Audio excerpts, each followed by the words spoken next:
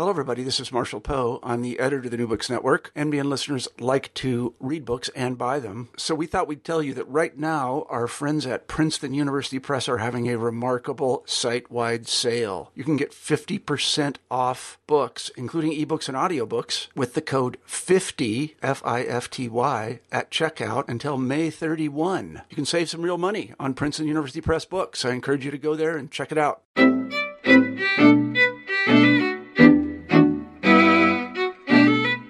Hello, everybody, and welcome back to New Books in Jewish Studies. I'm Jason Schulman. We've got a great show for you today. My guest is Benjamin Sommer, who teaches at the Jewish Theological Seminary. Here to talk about his new book, Revelation and Authority, Sinai in Jewish Scripture and Tradition, published in 2015 by Yale University Press. Ben, welcome to New Books in Jewish Studies. Thank you very much, Jason. Thank you for having me. Well, it's great to have you. So, Ben, the title of the book is Revelation and Authority. Well, what do you mean by those words, and how are they related? Revelation, I mean the idea that God reveals God's will to humanity or to a group of human beings. And by authority, I refer really to the authority of Jewish law, to the authority of Jewish tradition that, according to traditional Judaism, makes the halachic system, the Jewish legal system, binding on the Jewish people. The origin of the authority of Jewish tradition, the authority of Jewish law, comes from the fact that it is believed in some sense to have been revealed, in some sense to express or reflect or embody the will of God. And so the two terms are related because revelation leads to the authority of the Jewish tradition.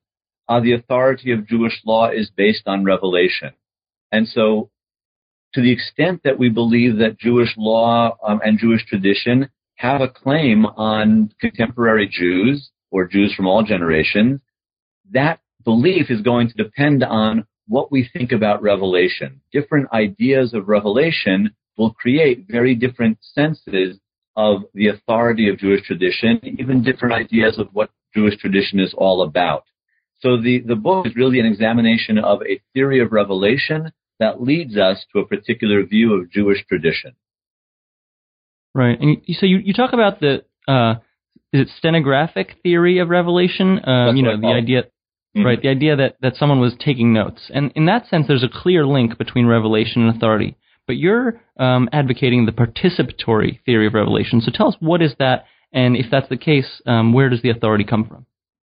In the participatory theory of revelation, the role of the human beings, starting with Moses, wasn't simply to write down word for word, letter for letter, what God said, but rather the role of the human beings, of the Jewish people in Revelation, was more active. Revelation, in this point of view, from the point of view of what I'm calling the participatory model of revelation, revelation is more of a conversation. It's an active communication, and both sides have input into the final product of revelation, or the final product, I should really say, of revelation.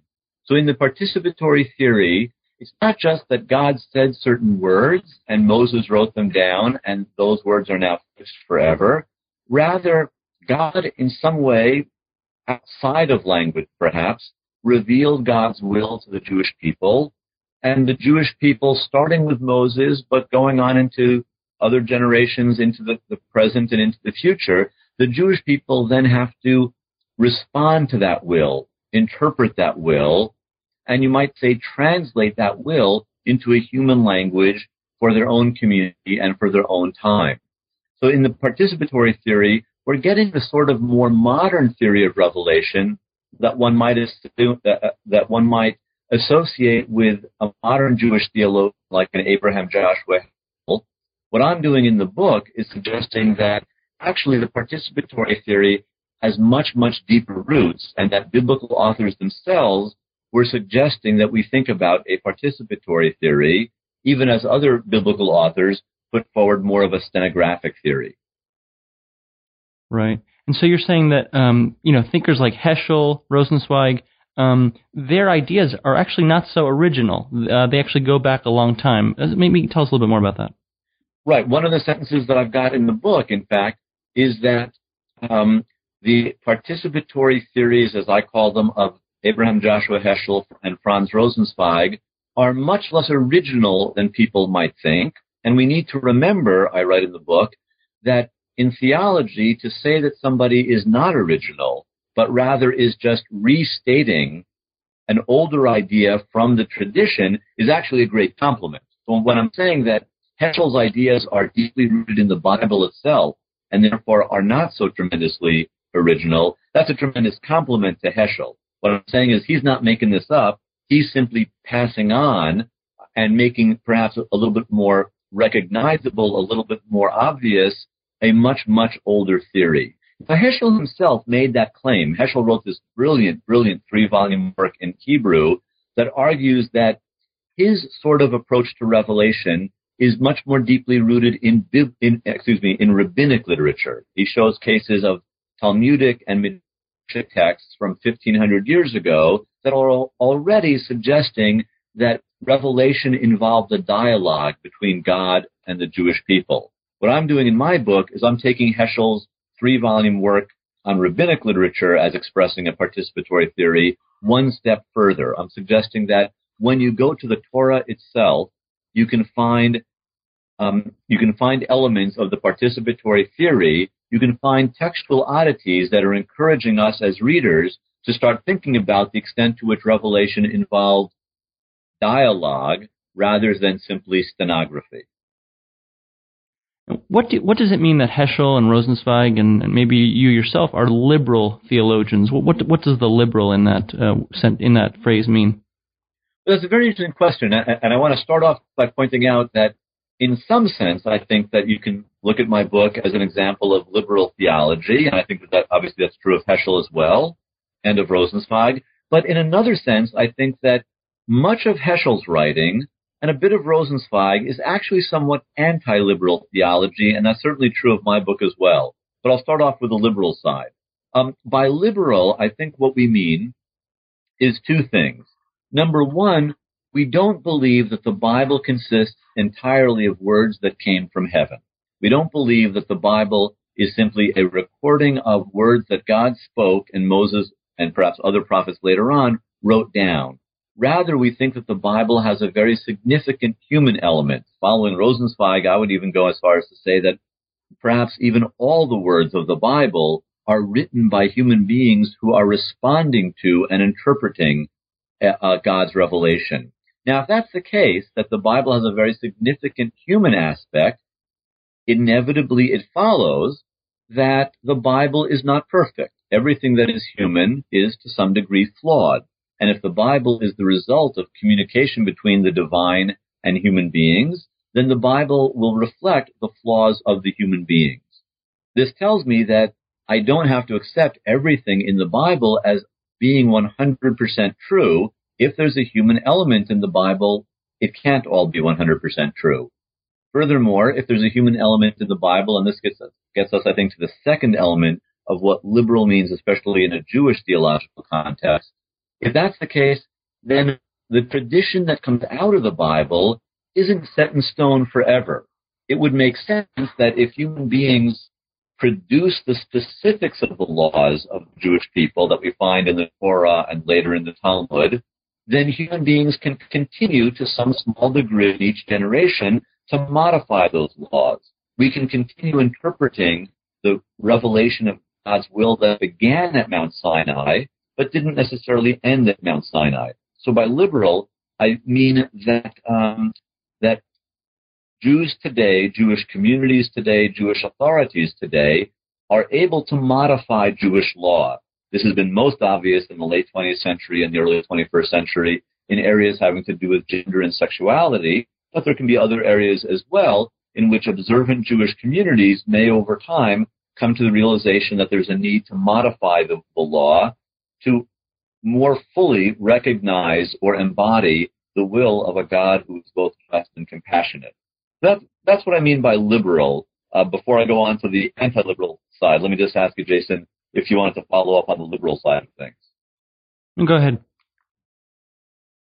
Well, at the same time, this book can also be seen, I think, as rather a bit of an anti-liberal theology, or it's opposed to some aspect of liberal theology.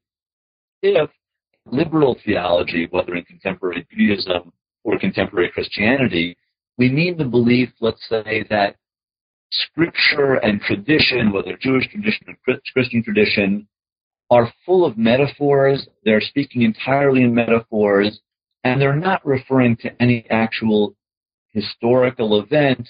The divine being spoken of in these texts, let's say, is an idea or an ideal or a metaphor for our best human selves, but not for an actual living being who communicates with human beings. If that's what we mean by liberal, then certainly my book is very much an example of a polemic against liberal theology. What I'm arguing in the book is that we can believe that there really was an event at Sinai. In some sense, the whole Jewish people, as Jewish tradition since the book of Deuteronomy has taught, was present at that event at Mount Sinai. And a real being, a real God, communicated the will that the Jewish people should observe certain laws as a way of expressing our love and our loyalty and our obligation to God. To the extent that I'm making that claim, that's a central claim of the book, I think that many people would see my book as being actually rather anti-liberal. That is, part of what the book is doing is I'm arguing for a very robust notion of the authority of Jewish law. I do think that Jewish law can and should be alterable. It can be changeable, and it's a wonderful thing that in our own generation we've seen some important changes in Jewish law, but that law remains, in fact, law, not a statement of preferences or a palette of potential choices for a person's personal lifestyle. No, law means law. You have to observe it. That's what it means to be a Jew. Even if the law is changeable, the law is based on the revelation of God's will, and therefore it is something that's obligatory. To the extent that I'm saying that, and again, that's a very important part of the book, I think that the book really is something of an anti-liberal statement. And I think when you read Heschel in particular, you see something very similar. Heschel, as you go from page to page in many of his works, he moves between a criticism of people too far to the left and then a criticism of people too far to the right. But he does have a very clear criticism, especially of the Reform movement, for not taking seriously the obligatory nature of Jewish law. Something similar, I think, is also true of Rosenzweig, who sees himself as reacting, I think, to some of the excesses of Jewish liberalism and also Protestant liberalism in the early 20th century and late 19th century. So my book is sort of trying to be, in some ways, a very liberal book, but in some ways a very small c conservative book as well. Liberal in that it sees the tradition as changeable, conservative, small c conservative, or even perhaps capital C conservative in a Jewish context, in that it insists on the authority of Jewish law. Right. Let's talk about chapter 1. It's called Artifact or Scripture. And, when you look at the title, you kind of think this is going to be an or proposition, but in the end, you kind of come up with a different answer. So tell us what's going on there. Well, by artifact or Scripture, I'm talking about two ways of understanding the Bible. And here it doesn't matter whether we're really talking about the Tanakh, the Jewish Bible, or as Christians call it, the Old Testament, or the whole Christian Bible, including both the Tanakh and the New Testament. Really the same model could be, for that matter, to the Quran. It's possible to look at documents such as the Tanakh or the Christian Bible or the Quran simply as the product of a group of human beings writing at a certain number of places and times. In that case, it's an artifact, historical artifact, that reflects the teachings of human sages and reflects the places and times in which it was composed. It's also possible to look at these texts as scripture, as a text that has, in some sense, some sort of a divine origin, perhaps mixed with human origins as well, but it's a text that reflects the will of God for a particular group of people, and therefore it's a text that tells us how a group of people should live their lives, how they bring meaning to their lives, how they form a community. Now, of course, within traditional Judaism or within Christianity, the Bible is viewed as scripture, as reflecting God's will, and therefore it's viewed as being different from all other texts in the world.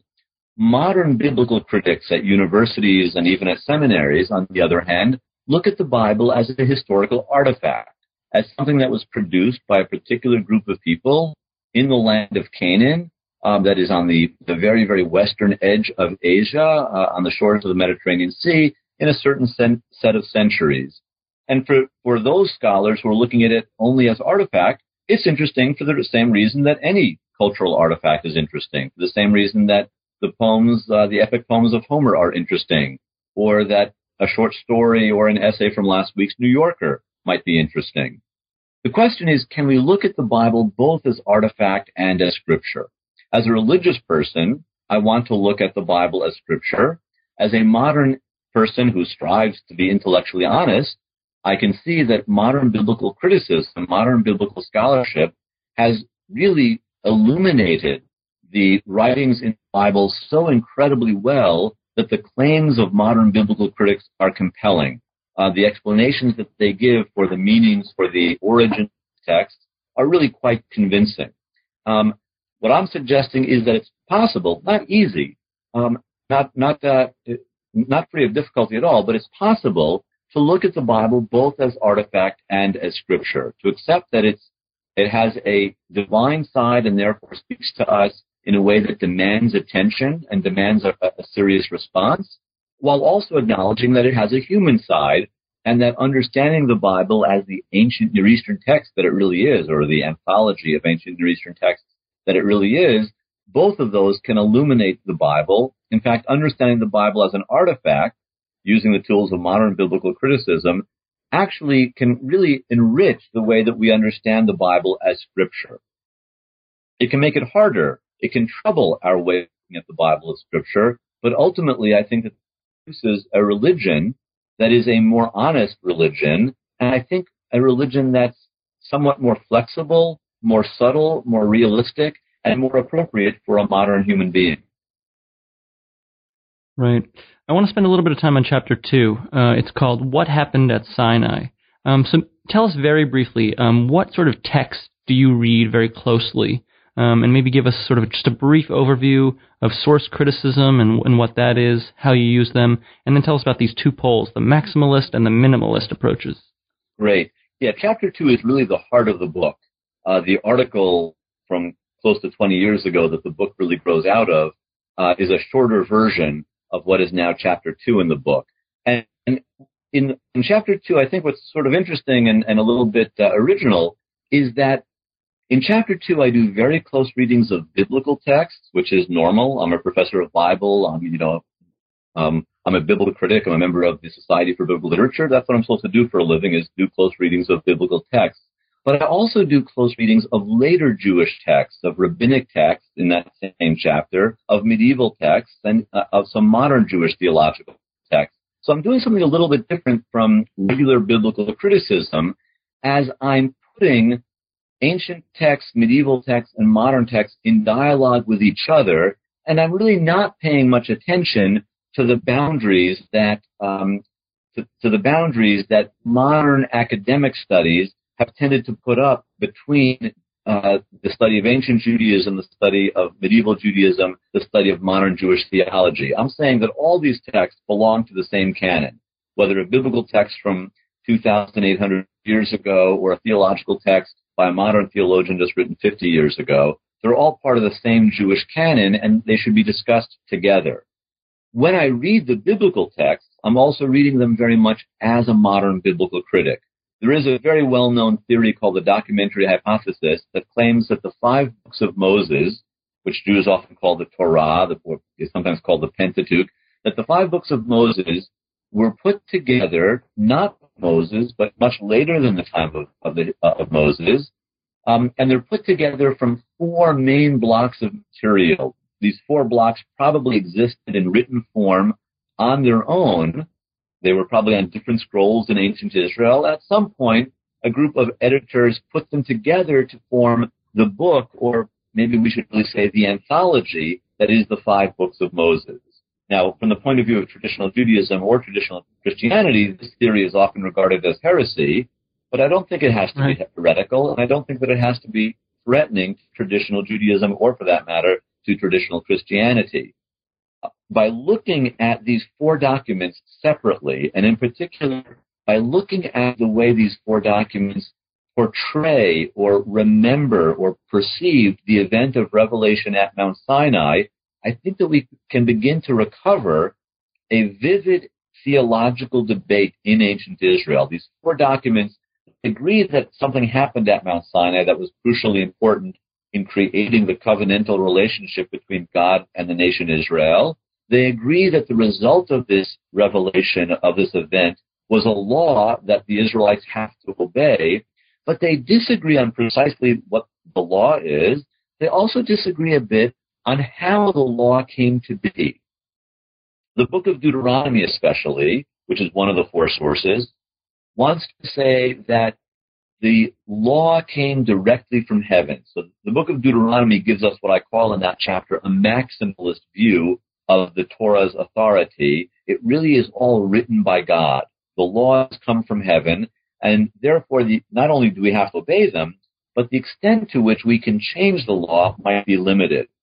Some of the other texts, this is especially true of what we Bible scholars call the Elohist or E-text, back in the book of Exodus, has a very different view. At times, it's hinting at something like the view in Deuteronomy. It's hinting that the law comes entirely from heaven, but at other times, it hints that actually what came from heaven was an overwhelming sense of God's command, something like a gigantic sort of thunder, but not a lot of specific laws, and therefore it was up to Moses and Moses' successors among the prophets and sages in Israel and in the Jewish people. It was up to them to translate that tremendous sense of God's command into the specific commandments, the specific laws that we find in the Jewish legal system.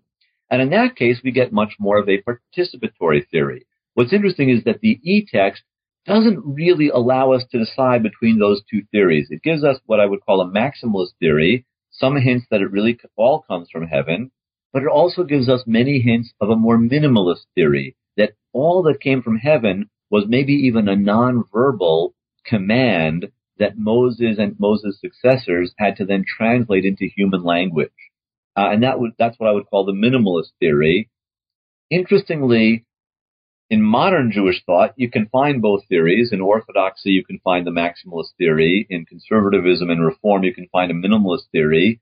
The E-text back in the book of Exodus doesn't allow us to choose between them. Both of them have a claim on our attention, and both of them might be, in some sense, correct, or at least something that we should regard as being correct or debate. At least we should debate the claims of both of those sides of that debate. Or of that argument. So we get both maximalist and minimalist approaches in the book of Exodus itself, in a different way in another of the texts in Exodus and Leviticus, in what we call the P or priestly text. We also get a mixture of views that's sort of in between. It's not maximalist. It recognizes that the law may not have come in fully linguistic form, and so it's got something of a minimalist point of view, but it doesn't focus so much just on that minimalist point of view. So you've got a number of different theological voices in the Torah itself, in the 5 books of Moses, some putting forth a maximalist, some putting forth a minimalist, and some putting forth a mixed view of what happened at Revelation in Sinai. In the rest of that chapter, I trace the maximalist and the minimalist points of view into later Jewish thought. You see in the Talmud that both points of view are expressed. The more common one is the maximalist point of view, but the minimalist point of view as a minority opinion is present in Talmudic and Midrashic literature.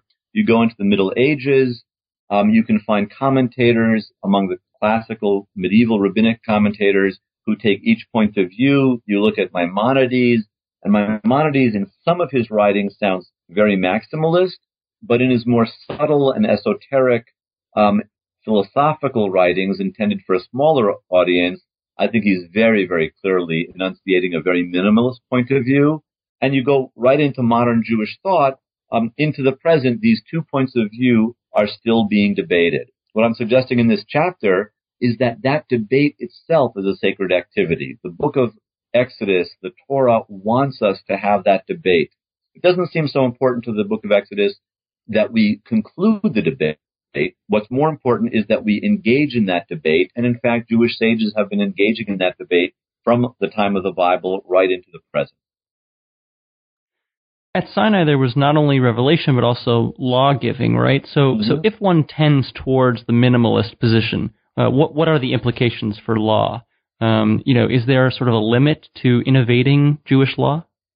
I think that the minimalist point of view in both biblical and rabbinic sources, as I'm describing it, especially in chapter 2 of the book, still says that revelation is law-giving. You can imagine lots of other models for revelation. Revelation of a God to human beings, or a deity to human beings, need not involve law-giving. What's fascinating is that all four of the sources in the Torah, all four of these sources, J, E, P, and D, as we call them in the documentary hypothesis, all four of them do tell us revelation was law-giving. There are other ways you can imagine law-giving, but frankly, the Torah is telling us, all four theological voices in the Torah are telling us that those ways of imagining revelation as something other than law-giving are just not Jewish ways of imagining law-giving. So, for example, Martin Buber, a very famous theologian in the 20th century, argues that revelation is not law-giving. He's got a very, very interesting view of what revelation can be from the point of view of J, E, P, and D, the Torah's four authors. I think we have to say that Buber's model of law-giving Buber's model of revelation is simply not a Jewish model of revelation. So on the one hand, even for the minimalist voices, let's say for the E document, revelation is law-giving in a way that involves a dialogue between God and the Jewish people, but it still is law-giving. For E, it's very clear that the law is absolutely at the heart of the covenant between God and the Jewish people. In fact, in some ways, the E document is the most legalistic of all the four documents in the Torah. But an implication, I think, of E's model is that, well, if the specifics of the law were written by human beings in response to God's nonverbal command, then we can readily imagine that the specifics of the law might be subject to revision. If human beings wrote the actual laws that we find in the book of Exodus, or elsewhere in the Torah, then one can imagine that human beings could continue to write the laws, could continue to rewrite the laws, as indeed has always happened throughout Jewish history. Not only in the last 50 years, but throughout Jewish legal history, sages and communities have, sometimes consciously, sometimes unconsciously, changed Jewish law. What we learned from my book, I think, is that that's perfectly okay. That was part of the system from the very, very beginning. But the fact that we Jewish communities today can change the specifics of the law doesn't mean that the legal system as a whole is anything less than authoritative. So we can find lots of examples within the Torah itself where there's a debate about what the law should be, but there's really no debate in the Torah about whether there should be a law, whether there should be a binding law that all Jews have to observe. We're running a little bit low on time, so I want to ask about authenticity. What does it mean in the context of this analysis? Well, part of what I'm arguing here is for the authenticity of modern theologies of dialogical revelation. In other words, the theology that I call participatory, the idea that Jewish tradition, starting from the Torah itself and going right into the present day, is a result not simply of, you might say, a downward vector from heaven to earth, where our job as human beings is just to passively accept, but rather that the product of revelation, the Torah and the whole Jewish tradition that comes out of it, is the result of vectors that go both down to up and up to down. God talks to us, and we can respectfully talk in response to God. That model we usually associate with theologians who are sometimes rightly or wrongly called liberal, especially Heschel and Rosenzweig. We might mention Rabbi Louis Jacobs from Great Britain as another example of this. Actually, in Christianity, you get theologians like a Paul Tillich, who comes to mind, who expresses something a little bit similar, although I think it goes a little further to the left than Heschel goes, or than Rosenzweig goes. We usually think of those as modern theologians. What I'm arguing is that those modern theologians in Jewish and Christian tradition have a deep, deep authenticity because they're simply the modern restatement. Their works are simply the modern restatements of a kind of theology that goes back to the very, very beginning, a theology that's even older than the Torah itself. The E document expresses this sort of theology in a slightly different way. The P document expresses this kind of theology. And E and P are older than the Pentateuch. The Pentateuch, the 5 books of Moses, the Torah, was created by combining E, P, and these other two, J and D, to create what we know as the Torah. If authenticity means an opinion, if authenticity means that an opinion comes not simply from the imagination of a modern theologian or a modern thinker, but comes from much, much more ancient texts that are already revered, well, then the theology of Heschel has a very, very deep authenticity, because Heschel is, at the most basic level, he's really restating much, much older theologies and thinking carefully through the implications of those older theologies for the modern world. But he's not making these theologies up. What he's doing is he's finding an older theology and putting it into terms that are appropriate for a modern audience. Mm-hmm. Well, Ben, we've taken up a lot of your time, so any parting thoughts you'd like to share, and what are you working on next? What I'm working on at the moment actually is a commentary on the Book of Psalms, which I've been working on for years, and I really need to finish up. So actually, whereas this book on Revelation Authority was a very atypical work of biblical scholarship because of the way that I was creating a dialogue between biblical and post-biblical voices, and especially between biblical texts and modern Jewish theologians, my Psalms commentary will be something of a more traditional piece of biblical scholarship. I'm interested in reading the Book of Psalms as a set of poems, as a set of liturgies, as a set of texts to be accompanied by rituals, and understanding how they function in the ancient world, in ancient Israel, but also with an eye to seeing how they can be relevant for the concerns of modern Jews as well. That commentary will be published by the Jewish Publication Society. Actually, it's going to be in 5 volumes. I'm editing the 5-volume set, and I'm preparing right now the first volume, which I'm writing myself, and 4 other scholars are writing the other 4 volumes. Ben, that sounds like a great project. I want to thank you for being on the show today. The book is Revelation and Authority, Sinai in Jewish Scripture and Tradition, published in 2015 by Yale University Press. The author is Benjamin Sommer. Thank you for listening, and we'll see you next time. Thanks very much, Jason. I've enjoyed this very much.